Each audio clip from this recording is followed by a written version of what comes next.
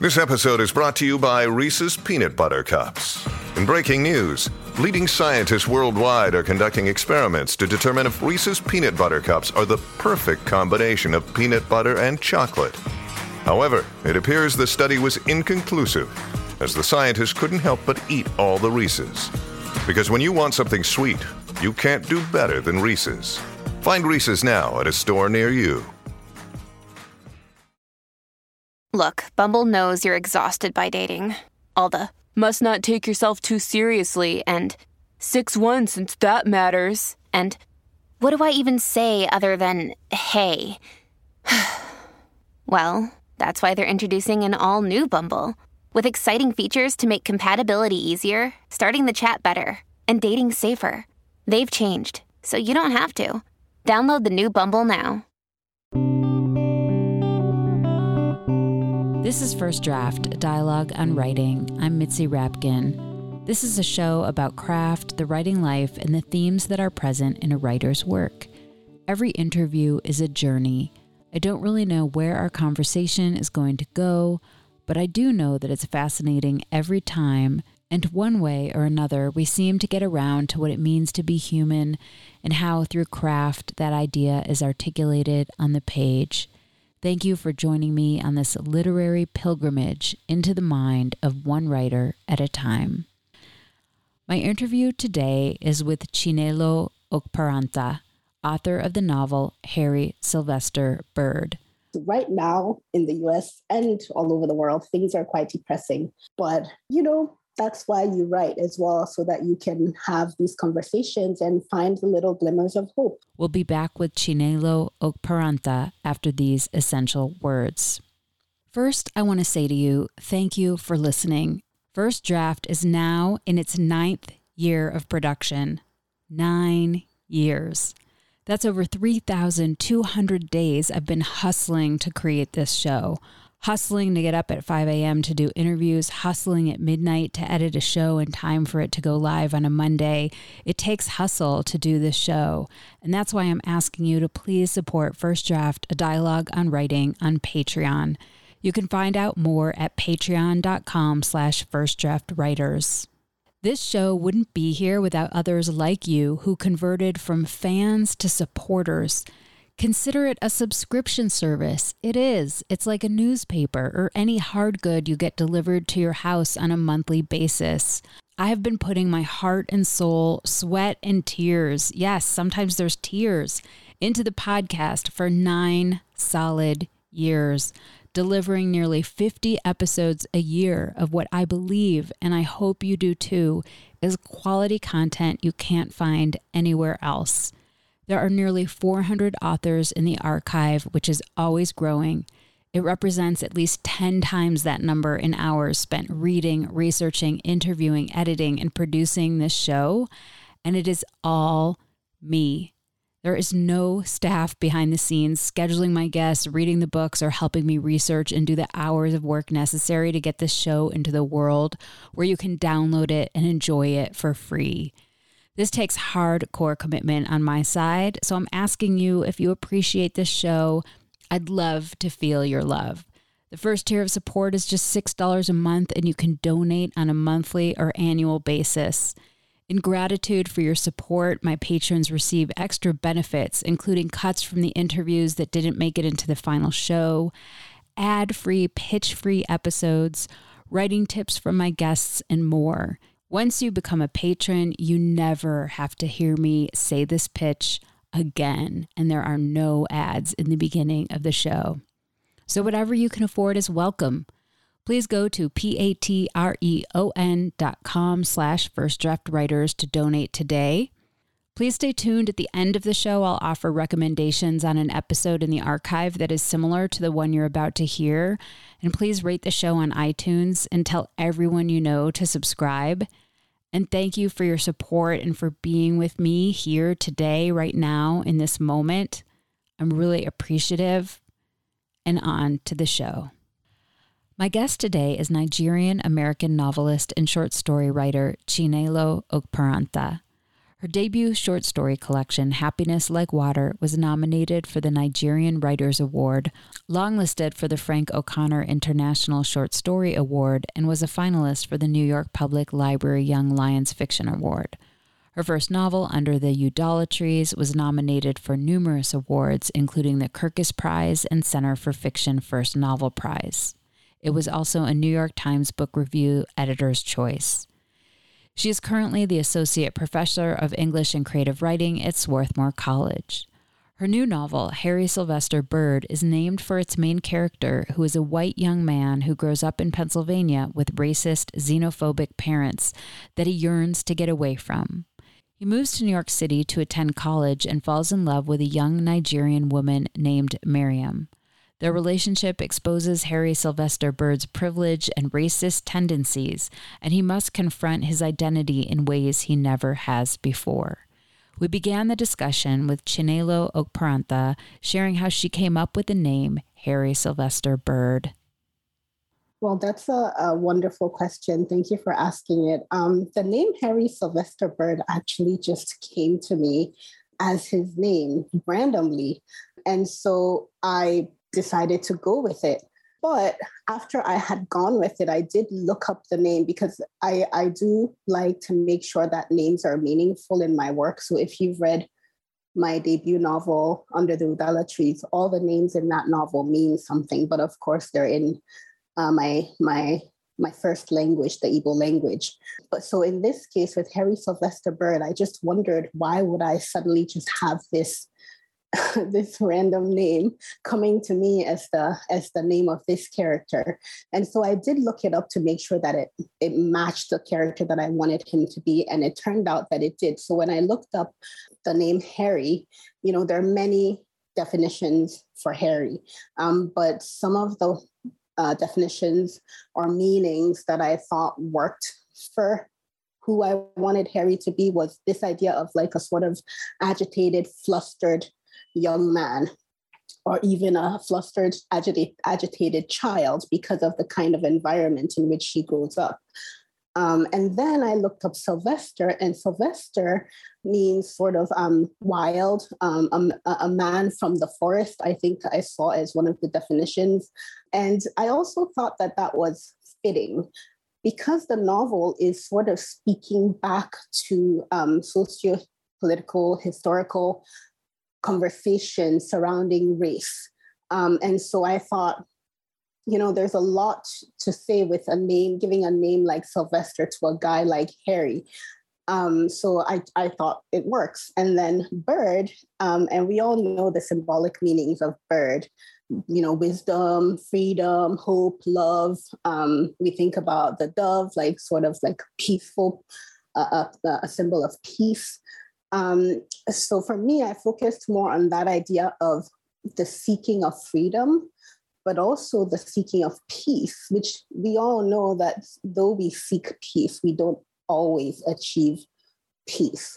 And in the case of freedom, Harry is a character who wants to be free of the weight of history, but also of more directly of this racist background. And not only just the racism, actually, but like he grows up in a dysfunctional, abusive family. And so there is a very obvious desire to be free in the novel that I thought worked for him. Now, when some people hear the name, they've told me that, they think about, Sylvester the cat, and Tweety Bird from Looney Tunes. And that was actually not my intention. And can you talk a little bit about who Harry is? You mentioned he grew up with these very absent parents, Chevy and Wayne, who you mentioned as abusive. They didn't love him or hug him, and they were extremely racist, and he was exposed to all of that. But tell us more about creating Harry.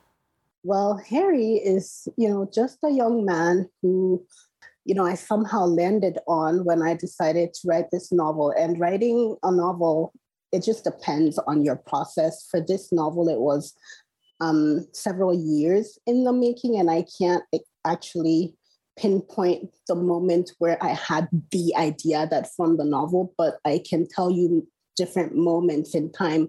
When I look back now, I can see the little nuggets that formed the novel.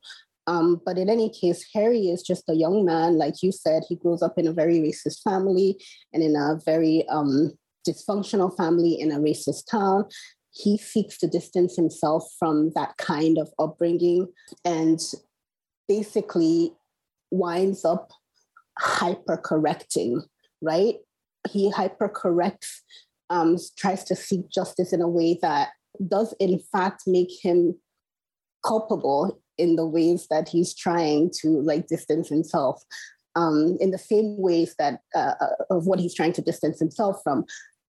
But so this results in a sort of, depending on your perspective, like a comical effect, and sometimes, seriously unfortunate effects. There are moments in the novel because of Harry's behavior that we as readers might find ourselves cringing. But the novel is also a very real, in your face kind of novel. It's a depiction of, where we are as a society, and also not just as this national society, but also like globally.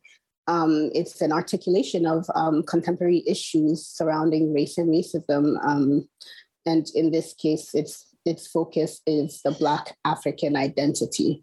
Yeah, and as you were saying that he overcorrects, he really wants to identify and bond with the Black community and that's surrounding him.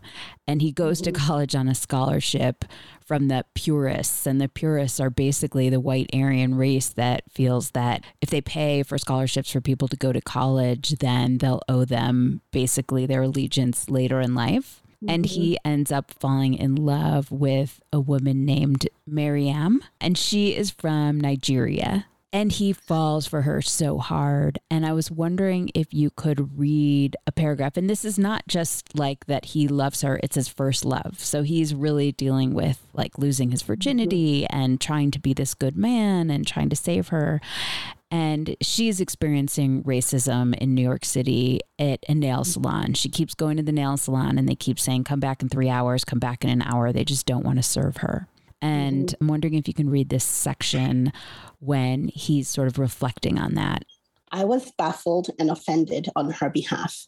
So why was a part of me also a little relieved that she had been brought back down to reality by the nail technicians? In fact, if I had to say it, I was more delighted than I wanted to be when the technician looked condescendingly at Miriam and then turned away. But then my guilt for having had the thought trickled out like syrup, and I felt it spread through my mind and build up at the perimeter of my conscience into something like shame. Shame because while I had never understood myself as competitive, I now sensed a sort of competitive spirit in me.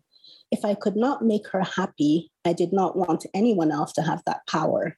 I reasoned that this desire to be the only one to please her was why I inappropriately gloated at her disappointment.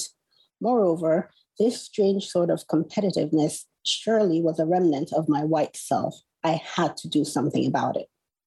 So I just thought this encapsulated a lot about him, but can you talk more about what is this paragraph represents in terms of the whole book of his mentality and what Miriam is facing with him? Because he does love her, but she's kind of an object. Yeah, so Harry is a fascinating character. And for me, he really did speak to how humans work. Even in my own experience, there's a way in which we're always fighting within ourselves to be better people, right? And sometimes we succeed and sometimes we fail. But one thing that is consistent with Harry's case is that he does look back on these things and he thinks, well, why did I do that?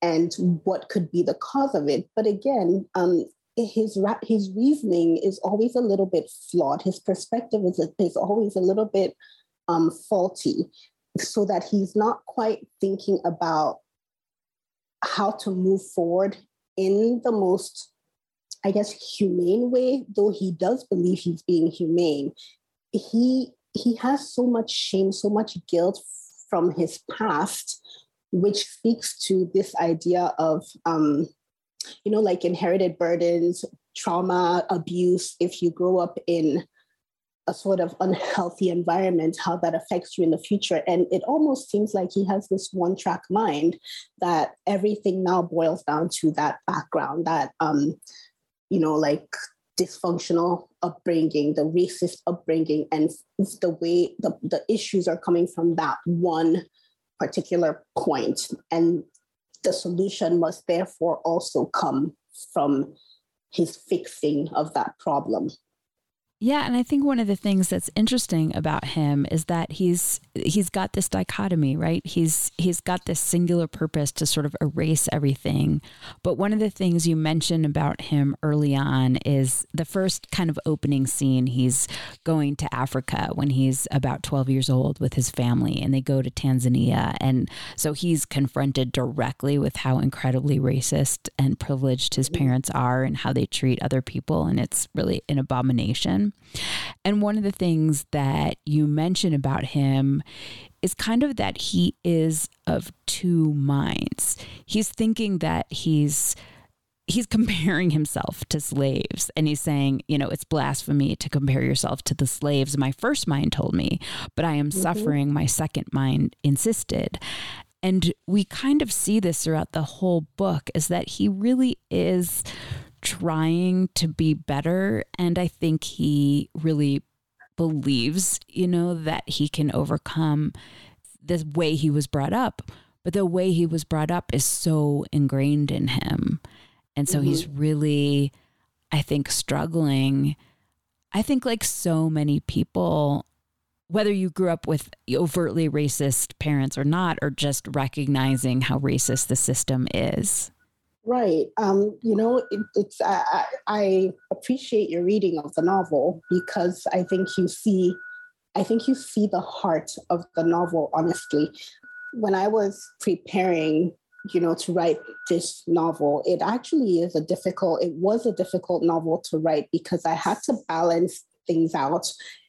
And at the same time, I didn't want to shy away from the point of the novel, the character that I was trying to create. I didn't want to shy away from that kind of person who might not be a singular person in society, but is a sort of embodiment of different kinds of personalities in society, which is why the novel is satirical. But beyond that, I'll say that when I was preparing to write the novel, I did a lot of qualitative research. So by that, I mean interviews and just observing of people. So the most obvious kind of research that you will see in the novel is, my travels through Tanzania, through Ghana, obviously Nigeria. But what some people don't realize is I spent a lot of time observing people in the US.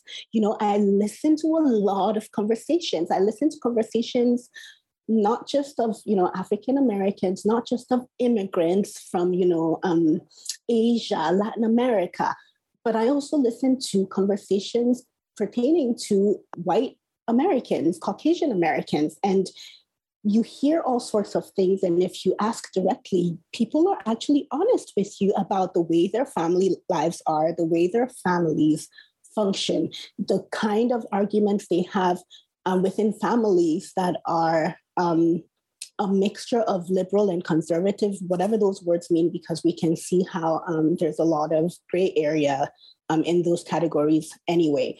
So what I was noticing repeatedly in these conversations, one thing was that even when the supposedly liberal-minded individuals would speak to me, they would say things like what Harry says, they would sort of, I guess it's easier for me to just give you an example, so there was a woman I was speaking with, and there's a lot of educational conversations in the novel where we talk about who deserves, for instance, tenure, right? And so I would have conversations with people who would look at me and say, well, of course, you're going to be fine because, there's affirmative action. So you're definitely going to get the job or the position or whatever it was. And I would think to myself, isn't it interesting that in your support of me, you are citing the one thing that doesn't actually represent my qualifications, right? You neglect to point out that I probably that there is a great likelihood that I will be the most qualified candidate there, and that if I got the job, that I would get the job because of my credentials, because of my qualifications. Now, your supportive mind goes to the fact that I would get it because they're looking out for, a diversity candidate. And so there are just different ways in which even the liberal-minded, well-intentioned, supportive individual, also shows by accident their own biases. And it is human. It is completely human. And that is why, from just a few readers, not everybody clearly, but when people say, oh, Harry is terrible, Harry is this horrible character, how could he, I think to myself, he's not that horrible. He's just human. It is just that on the page, everything comes together in a condensed form. And so it feels like you're getting maybe sometimes an overdose of it, depending on your perspective, depending on your entry into it. But if you're a certain person entering that novel from a certain perspective, it isn't an overdose. It's just life. That's just what your experience is on a daily level, Yeah. And he is trying. He's definitely trying. Harry is a flawed person. Harry is kind of terrible at times, but Harry is still human. I mean, and that's why we read. We read to try to understand the human journey. Mm-hmm, definitely. And again, I'll point out, I just want to emphasize that again, it is a satirical novel, right? So when I say it's satirical, I think the other thing about writing a satire is, first of all, I don't think I'm ever going to do a satire again. It is very difficult to pull off. But the thing about writing a satirical novel is that you want to show society as society is. This was my attempt to show a certain aspect of society as society appears, depending on your perspective again, because how you engage with the novel, depending on your race, your background, your socioeconomic status, will probably differ. But in any case, this kind of a novel is a sort of exaggeration. And like I said earlier, it's a condensation of everything into a very confined space. So it might feel a lot, right? It might feel overwhelming for some people. But that's the point of what a novel like this does. And there's there are many examples historically, like when, for instance, Jonathan Swift wrote Gulliver's Travels, that was a very strong criticism of British society, so Gulliver goes, he travels. So it's also in that form of a travel narrative, which is kind of what's going on here with Harry a little bit. But the Gulliver's Travels is basically divided into 4 different books, 4 different countries that Gulliver goes to. And in each one, he's, criticizing certain aspects of British government. And, for instance, if you're a scientist, an astronomer at that time period, you would be highly offended, right? Because that's where the criticism is, right? He's criticizing that specific group of people, that those people who were, creating false science, the quacks are amongst them. That's where the criticism was.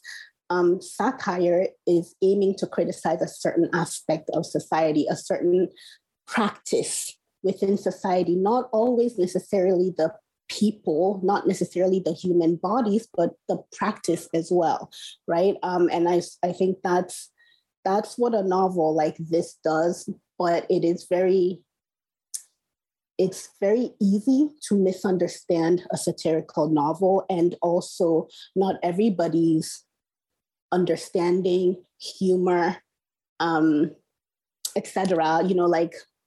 People's reading habits are not the same. People's understanding will not be the same. And so it's a very tricky genre to pull off.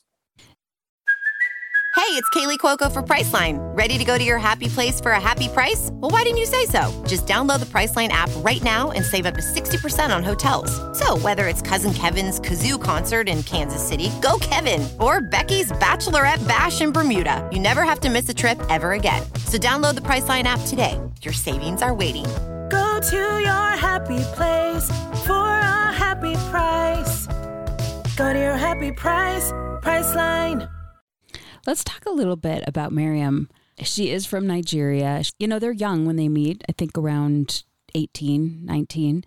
And she, in contrast to him, she's such a good person. Like, she can't walk by something happening in the world without helping. Like if someone's sick and falls down, for example, there's a bigger scene in there. She wants to help. She sees someone in peril. She wants to help.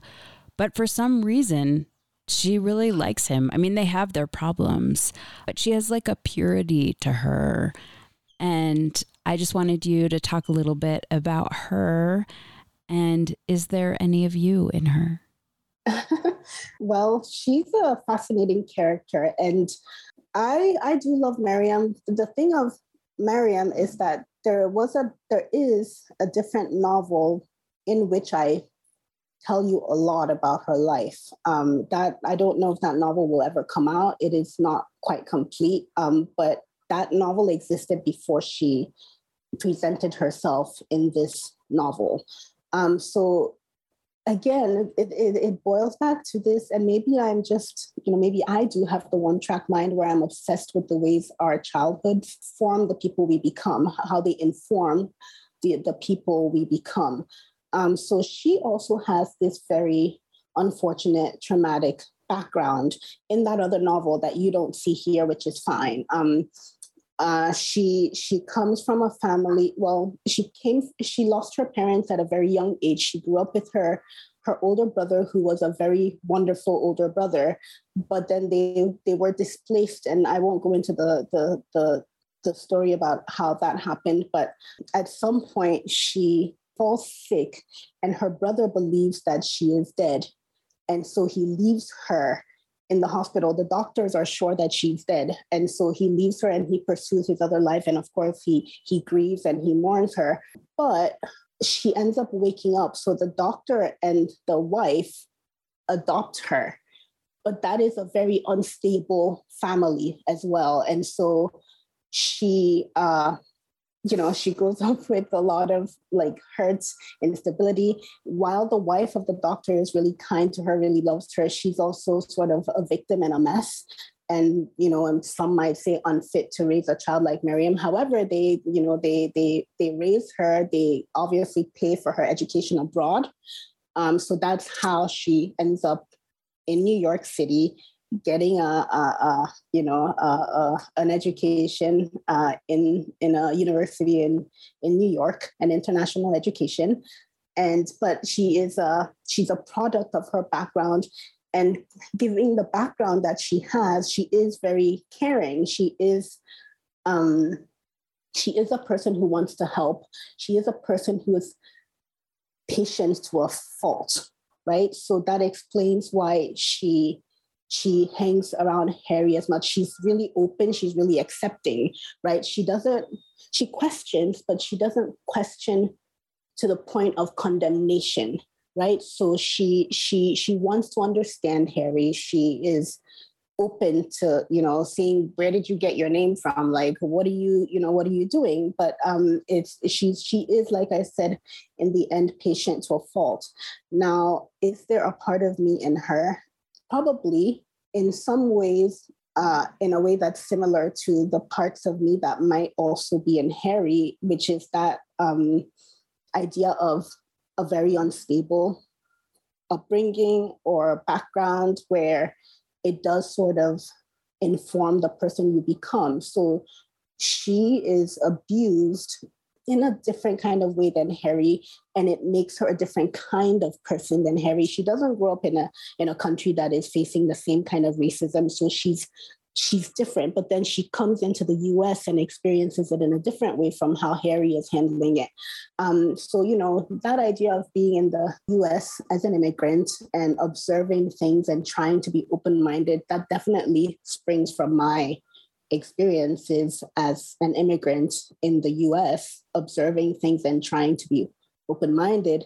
In general, I would say that but also even Harry, we do want to, I think many humans, at least when young, do want to help, do want to fix things, do want to find ways to make society better. I will say where I am right now, I'm more frustrated about what's going on in our society, especially here. It's right now in the US and all over the world, things are quite depressing. But, that's why you write as well, so that you can have these conversations and find the little glimmers of hope.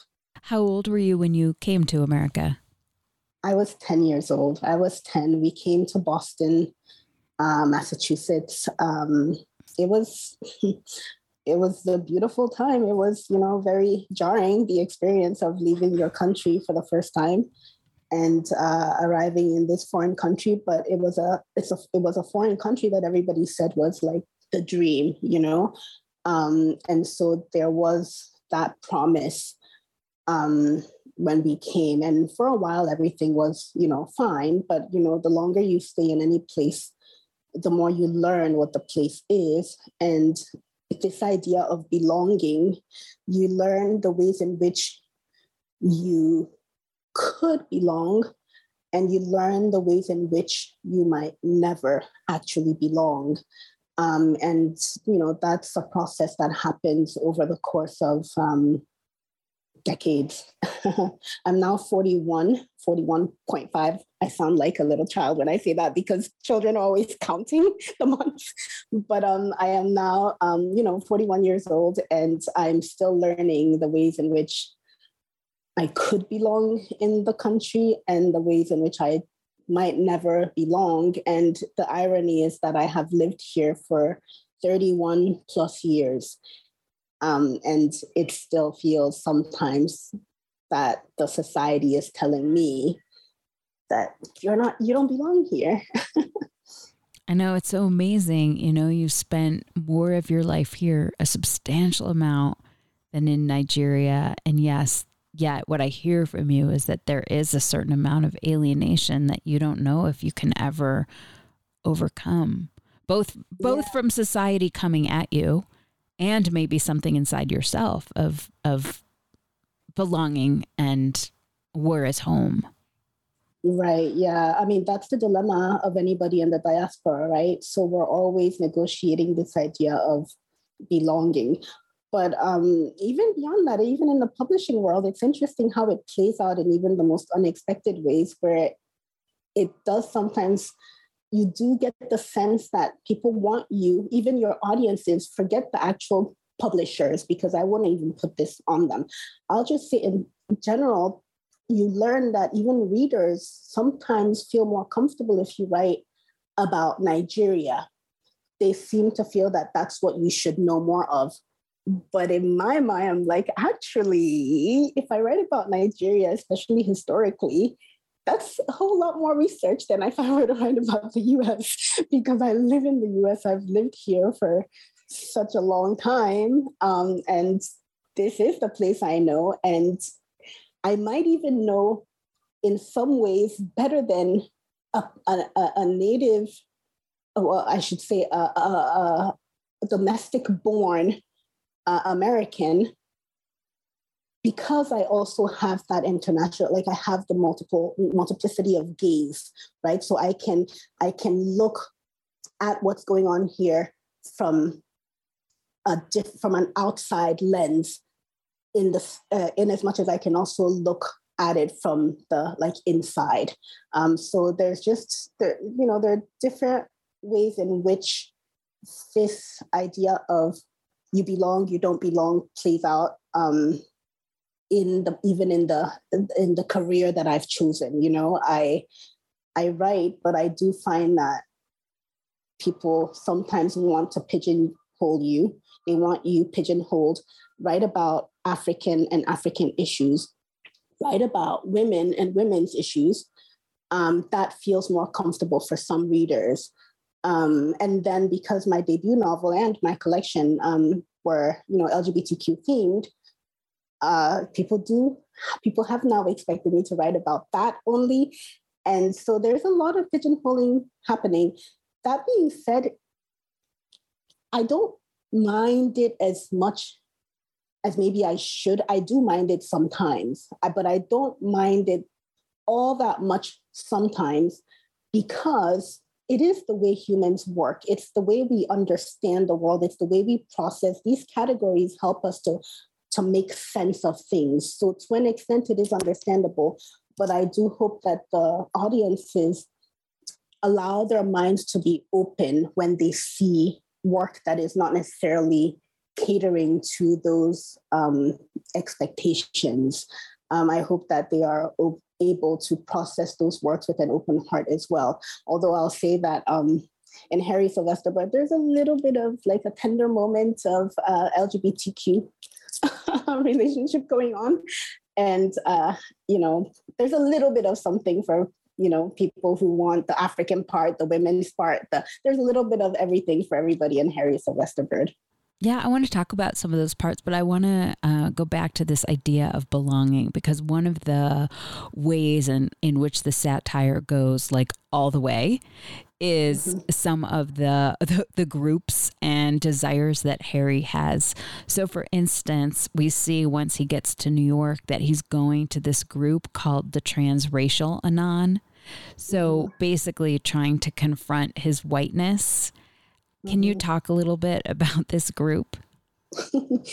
Well, so one of the things I love about this group is this idea of holding up a mirror to themselves, right? So the idea that we must look ourselves in the mirror to be able to do better than we are. And the irony is that they do that, but the whole philosophy behind their group is just so flawed that it becomes almost comical, but also more tragic than comical, because you can see that they are actually trying to do better, but they are, just going about it all the wrong ways. So in the end, another part of the sort of hope, the glimmer of hope by the end is that even Harry leaves the group. He's fed up. He's like, this has to be a hoax, basically. And he leaves. He's going to find a different sort of solution. Who knows what it'll be? But, so that's the thing about the novel. It is sort of pointing out all the ways in which we might have good intentions, right? But all the ways in which we might go about it in the wrong way, right? And that also being said, there are many, examples of people who do what this group is attempting to do. So I was specifically focused on the Black African experience in this novel, in the sense of this sort of co-opting of even the Black body, right? So I guess part of my, influences or the sort of quote unquote inspiration for the characters that belong to that group would be, real life people. We've all heard of the Rachel Dolezal story, which is more complex than Harry's story. And I don't even really want to compare Harry to that, because there's, from my understanding, which maybe is also incomplete, there is a lot of, there might be some maybe almost criminal activity that happened with Rachel Dolezal's situation that I don't want to bring to Harry's situation, but I do want to point out that there is a similarity in terms of this unstable past, this unstable childhood, and how it affects the person the adult becomes. Because from my understanding of it, Rachel did not have a very stable, loving background. There's a lot of conflict in that family, but I guess some might say what family doesn't have conflict.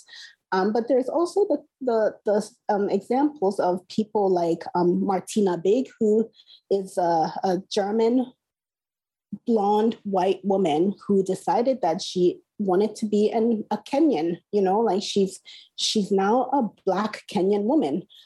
She has a Kenyan name, and she was actually welcomed by some members of Kenyan society. So there are quite a number of these, and I could name more of these real life people who in some ways actually identify with the African. They want to be an African. They believe that they were actually supposed to be Africans, right? And they go about becoming African.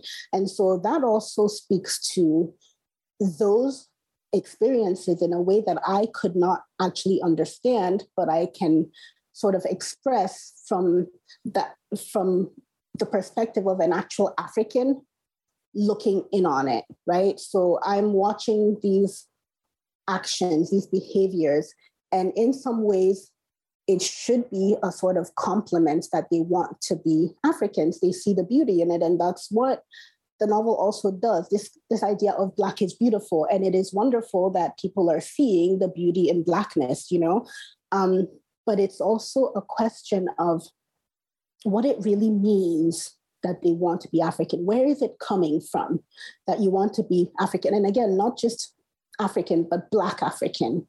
What does it really mean? What does that behavior do? What is the effect of that? The novel does not have answers. There are no answers. It's just a question of how do we as a society have conversations surrounding this in a way that is more productive than total condemnation.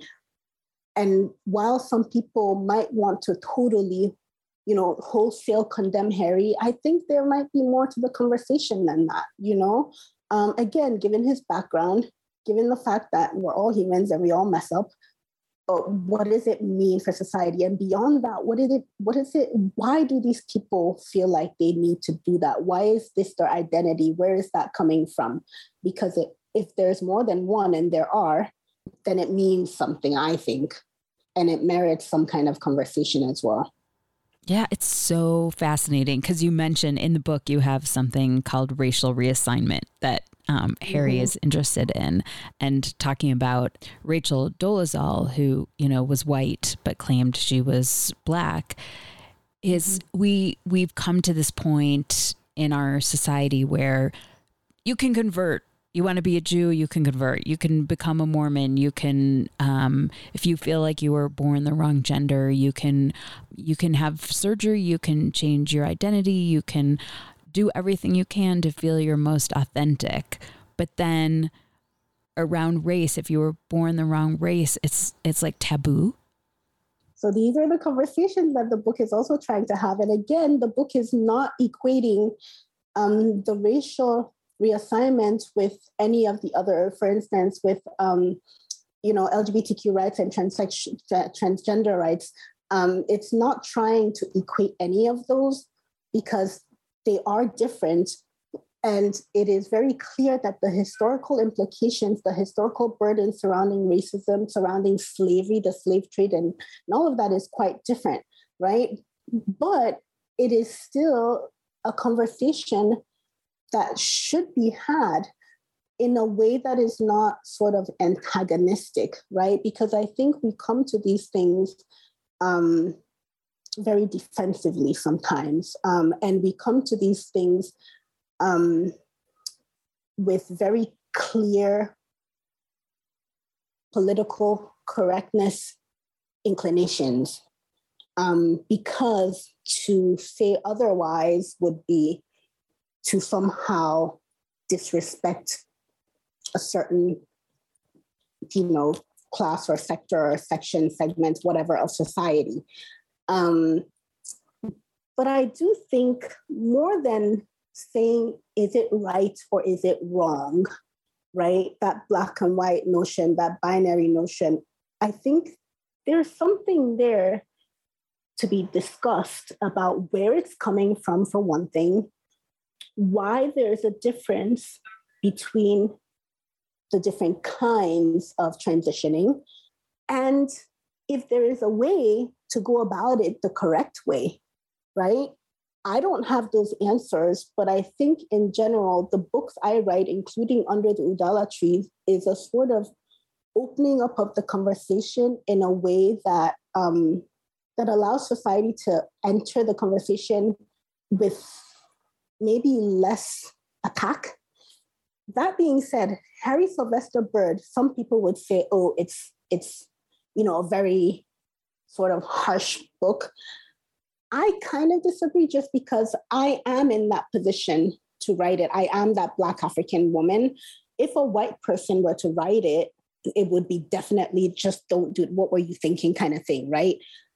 But from, again, this angle of entry, myself being a Black African woman, I feel like people I might be wrong. If you are a reader who is not completely stuck by the binary system of political correctness, you might be more willing to engage with the conversations because in the first place, you will say to yourself, well, she is a Black African writing this. Why would she do that? So it allows a little bit more room to enter a conversation that is very fraught, right?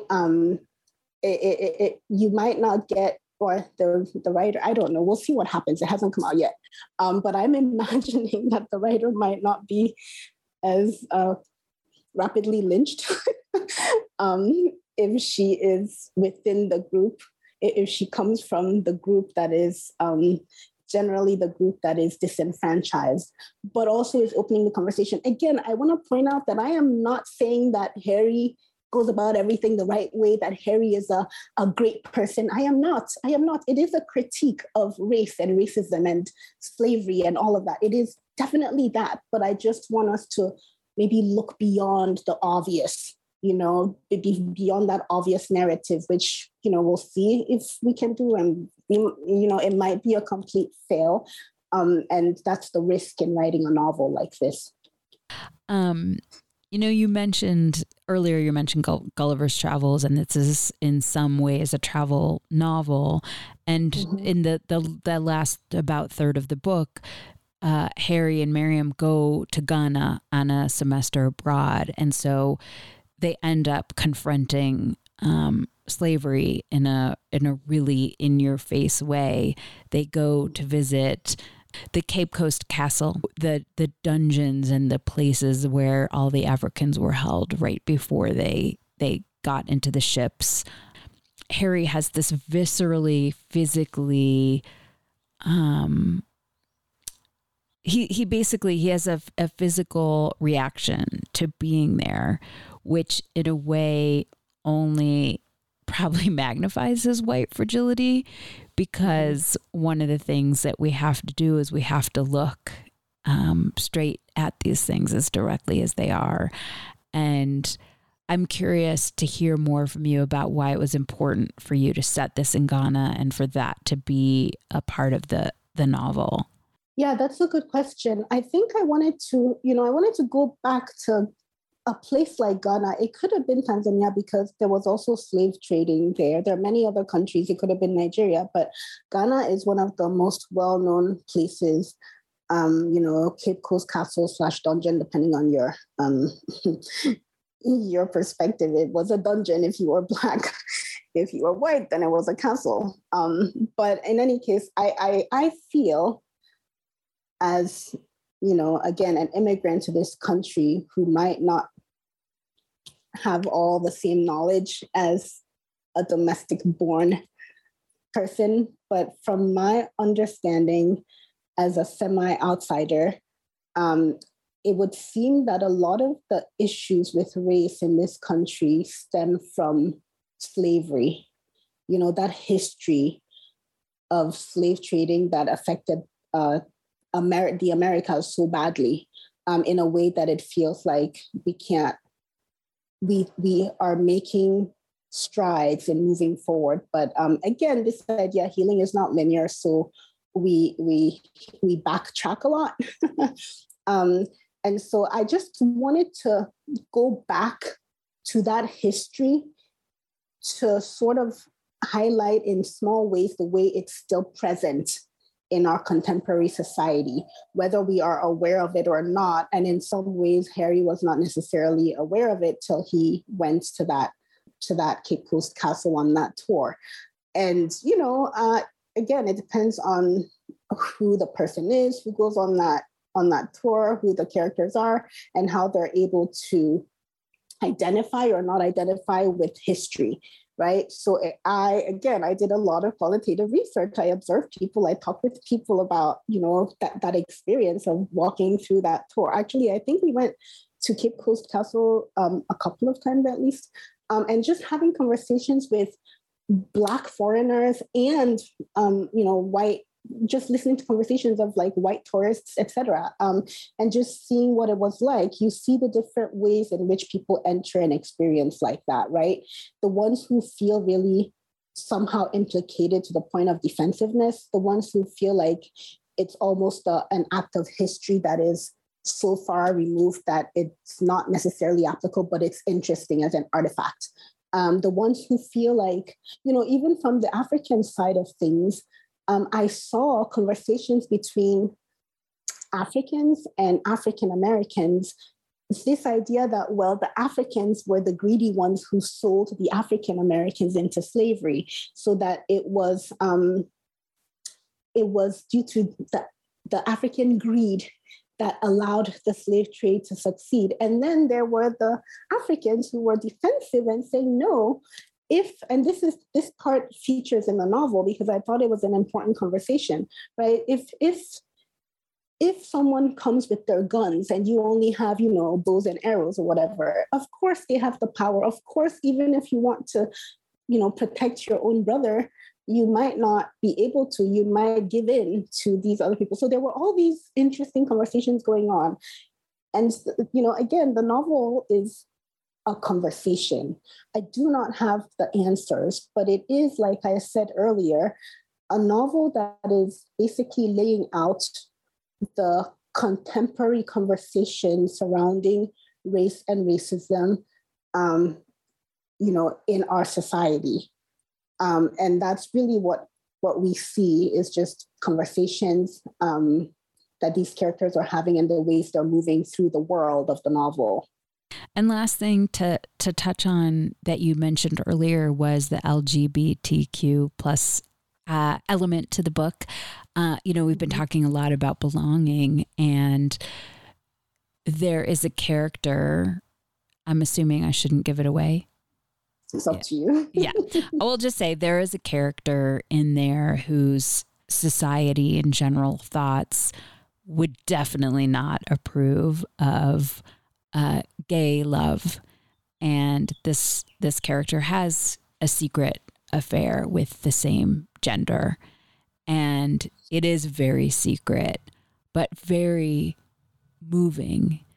And that search for belonging seems to, in a way, and it comes out in Harry too, and some of the other characters, that when you can't be everything you want, you're kind of rotten to the people around you.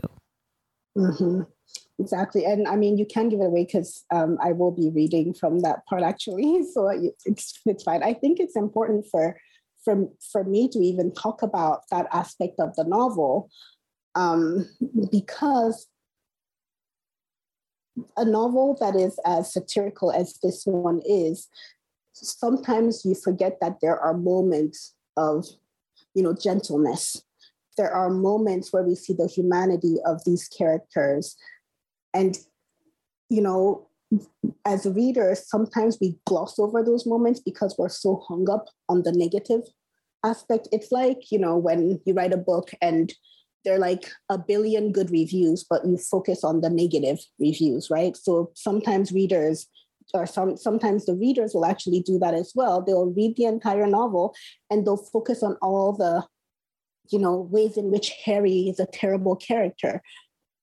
But there are those beautiful moments of love, of gentleness within the novel that do deserve to be seen.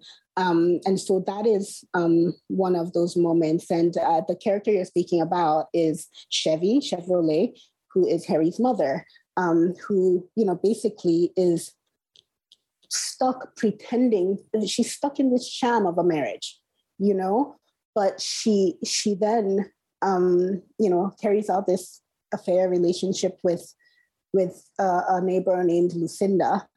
And it's one of the most tender moments in the novel. And even Harry notices it because he's witnessing it. And what's even more astonishing is that Wayne, the father of Harry, but also the husband of Chevy, also witnesses it. And there's just this moment of, it's a beautiful moment of grace, in my opinion, although I wrote it.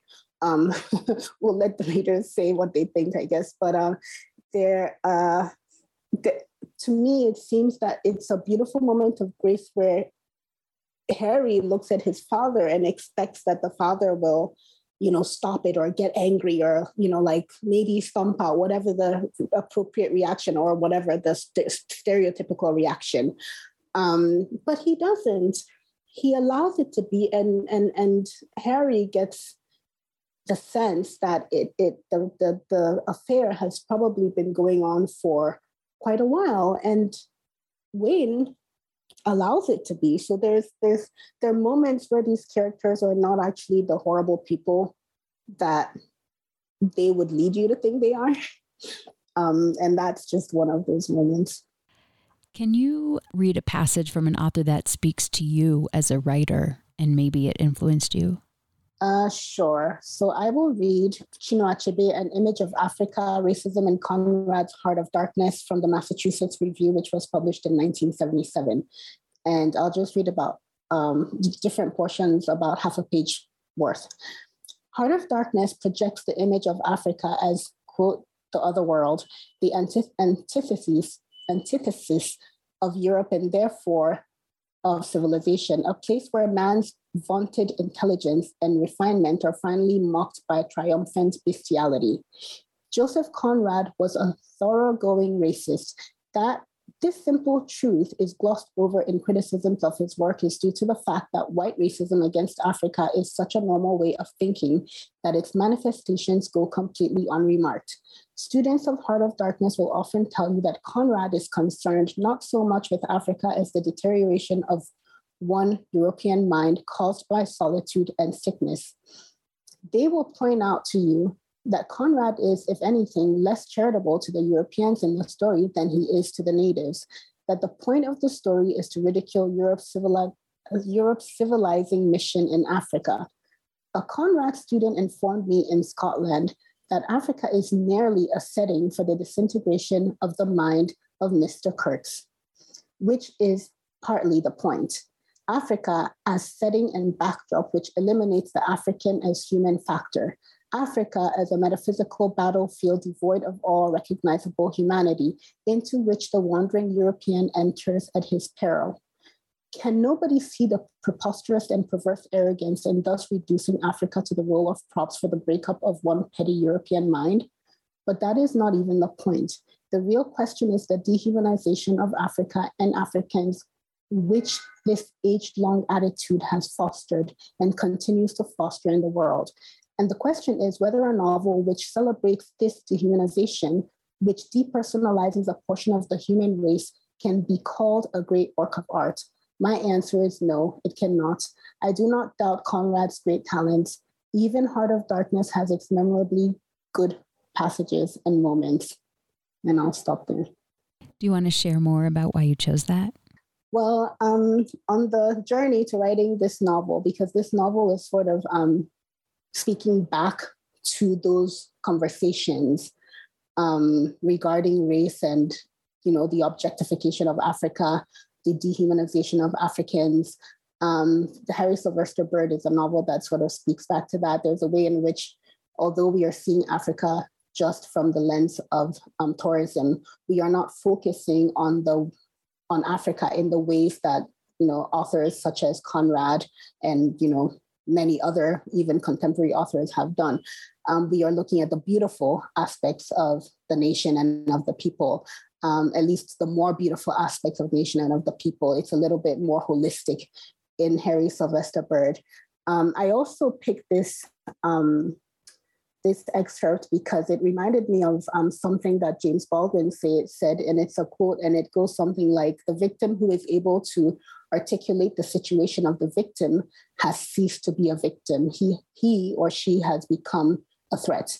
And I just like that idea of a person who is quote unquote a victim coming out of that victimhood simply by being able to articulate what that situation of victimhood looks like. I think Chinua Achebe did that in his essay, whether people agree with it or not. He was able to articulate that, and in that case became, a force to contend with. And, and of course, James Baldwin has done the same, or did the same exact thing. And, I hope that more and more authors are able to articulate their situations so that they rise from that status of being, having to play the victim, basically. Can you read something you wrote? Maybe it was tricky or hard or changed a lot from the first draft. Yes, this is the section that I mentioned earlier, and it pertains to Chevy, Harry's mother. Okay, so Harry is watching this scene, and he says, "I'd never seen Chevy that way before. I had no idea where Jake could have been. When Chevy raised her head from the crook of Lucinda's neck, she reached her face up toward Lucinda, and Lucinda reached her face down toward Chevy, and their lips locked in a slow and sensuous way. There was a longing in the kiss that they shared, their eyes open at first and then slowly closing as the kiss deepened. I heard my doorknob turning and then the opening of my door behind me, and yet I could not bring myself to turn away from the woman. By the time my brain processed the sounds, Wayne was already standing by my side, also looking at Lucinda and Chevy and not saying a word. I looked up at him for one long moment, and he just stood rigidly, watching the women. Dad, I said in an almost whisper. He looked sternly at me, a slight imperceptible shake of the head, like a command, which I knew meant that I was not to say a word about this ever. Instantly, I knew that he already knew, that this had been going on for some time. Together, we turned back to the view outside my window, and we stood there, watching Chevy and Lucinda kissing each other passionately, tenderly, and lovingly, nothing like I'd ever known my mother to be. Never had I seen her this way with Wayne. If she could feel this way with someone, then what was she doing with Wayne? And by extension, what was she doing with me? And do you want to say anything more about that? Yeah, just to say that it's one of the tender moments in the novel, and there are moments of tenderness throughout the novel. And this is a situation in which we would not expect someone like Chevy, who is, from this very conservative background. We wouldn't expect her to be engaging in like a, same-sex affair.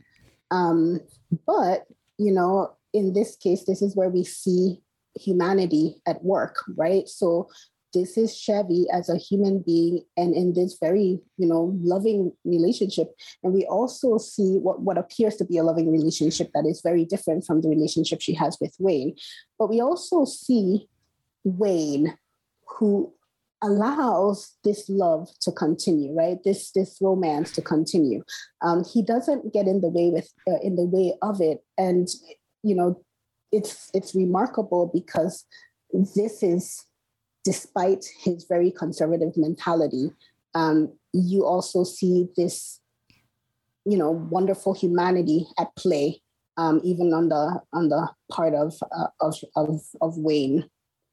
Where do you write? Where do I write? Well, I usually write wherever I find the mind space to write. So if anything comes to mind, I just sit and I write it. I love using the notes section on my phone. For instance, if I'm on the road and I don't have access to my laptop, but currently it's summer, so I write, on this chair. It's my faux fur chair, and I have a C table that I just put my laptop on, and I just write. It's right on the corner or in the corner of my bedroom, and so it's easy for me to jump from the bed to that setup without having to change rooms. And I have a nice plant by my side, which I just think is beautiful, but it's also a great air purifier. And what do you do or where do you go to get away from writing? Well, mentally, I often escape into audiobooks. I love just listening to audiobooks. I use Audibles. I also use the library app called Libby. And I don't know how many books I've listened to that way, but very, very many. And then for physical escape, there's a beautiful trail not far from where I live. I'm here in Silver Spring, and it's called Sligo Creek Trail. And sometimes I just perch myself in the park on the trail. Other times I walk the trail, and it's just a very lovely trail with a lot of tall, mature trees that form really nice shades from the sun. Even on really hot days, I feel very, sheltered. You show your work to first to get feedback? Oftentimes my mother is my first reader and my sisters. And I also have an adoptive father who takes a look at a lot of things. For in his case, he tells me he can't really read well with his eyes. His eyes bother him. So oftentimes I'm reading aloud to him and asking him to tell me how it sounds. And he's pretty good at finding mistakes. One of my sisters holds a PhD in African American and Caribbean literature. So I go to her, of course. And my mother is also a writer, although she's not a published writer. So they are the family basically is my go-to. And then after that, I go to my agent. How have you dealt with rejection? I actually like to read all rejection, and I like to acknowledge all my rejections. I read the letters carefully. I like to see what I can take from the feedback. I think it's really important to be able to look at feedback and see what aspects ring true and to see what ways I might be able to improve. But that being said, I also try to remember that taste is subjective, and that all literature is biased, as are the readers. And so, it's also good to listen to my gut, which I try to do, and rely on my own sense of, how best to be, how best to write what I'm trying to write. Society has never been the most reliable arbiter of morality. So I also try to turn inward when I'm looking for certain kinds of answers. And what is your favorite word? I don't have a favorite word. I use the words interesting and gentle often. I use interesting with and without irony.